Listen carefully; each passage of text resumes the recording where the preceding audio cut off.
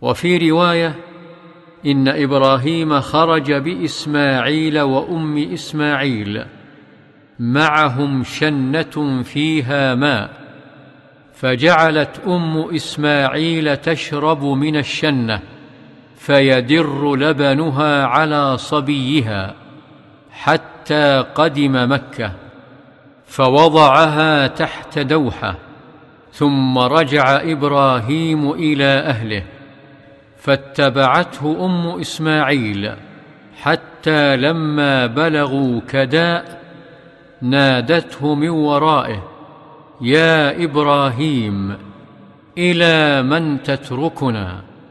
قال: إلى الله. قالت: رضيت بالله.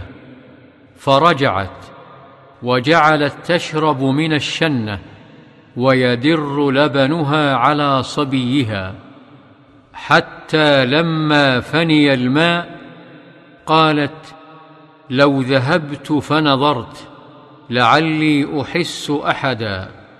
قال: فذهبت فصعدت الصفا، فنظرت ونظرت هل تحس أحدا؟ فلم تحس أحدا. فلما بلغت الوادي سعت وأتت المروة، ففعلت ذلك أشواطا، ثم قالت: لو ذهبت فنظرت ما فعل، تعني الصبي.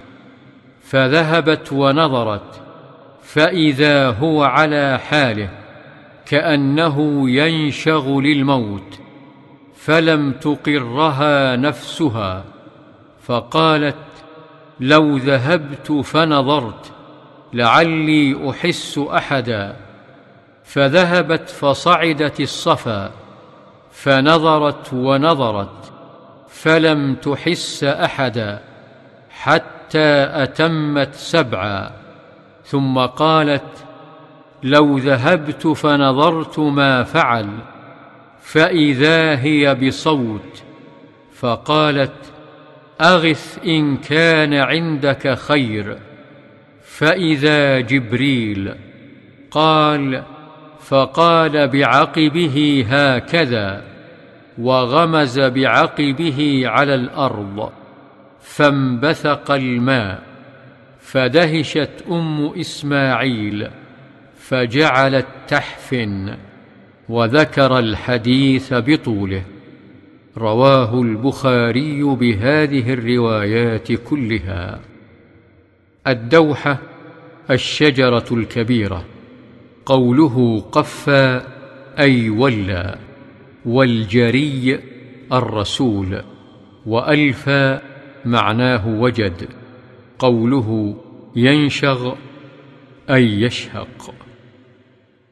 وعن سعيد بن زيد رضي الله عنه قال: سمعت رسول الله صلى الله عليه وسلم يقول: الكمأة من المن، وماؤها شفاء للعين.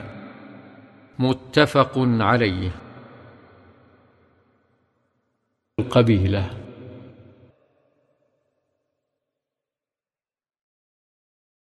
الباب 71 و300. باب الأمر بالاستغفار وفضله. وعن الأغر المزني رضي الله عنه أن رسول الله صلى الله عليه وسلم قال: إنه ليغان على قلبي، وإني لأستغفر الله في اليوم 100 مرة.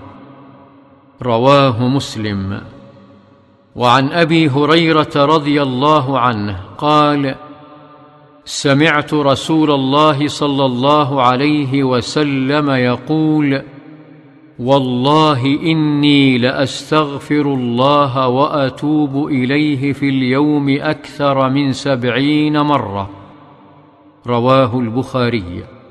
وعنه رضي الله عنه قال: قال رسول الله صلى الله عليه وسلم: والذي نفسي بيده لو لم تذنبوا لذهب الله تعالى بكم، ولجاء بقوم يذنبون فيستغفرون الله تعالى فيغفر لهم.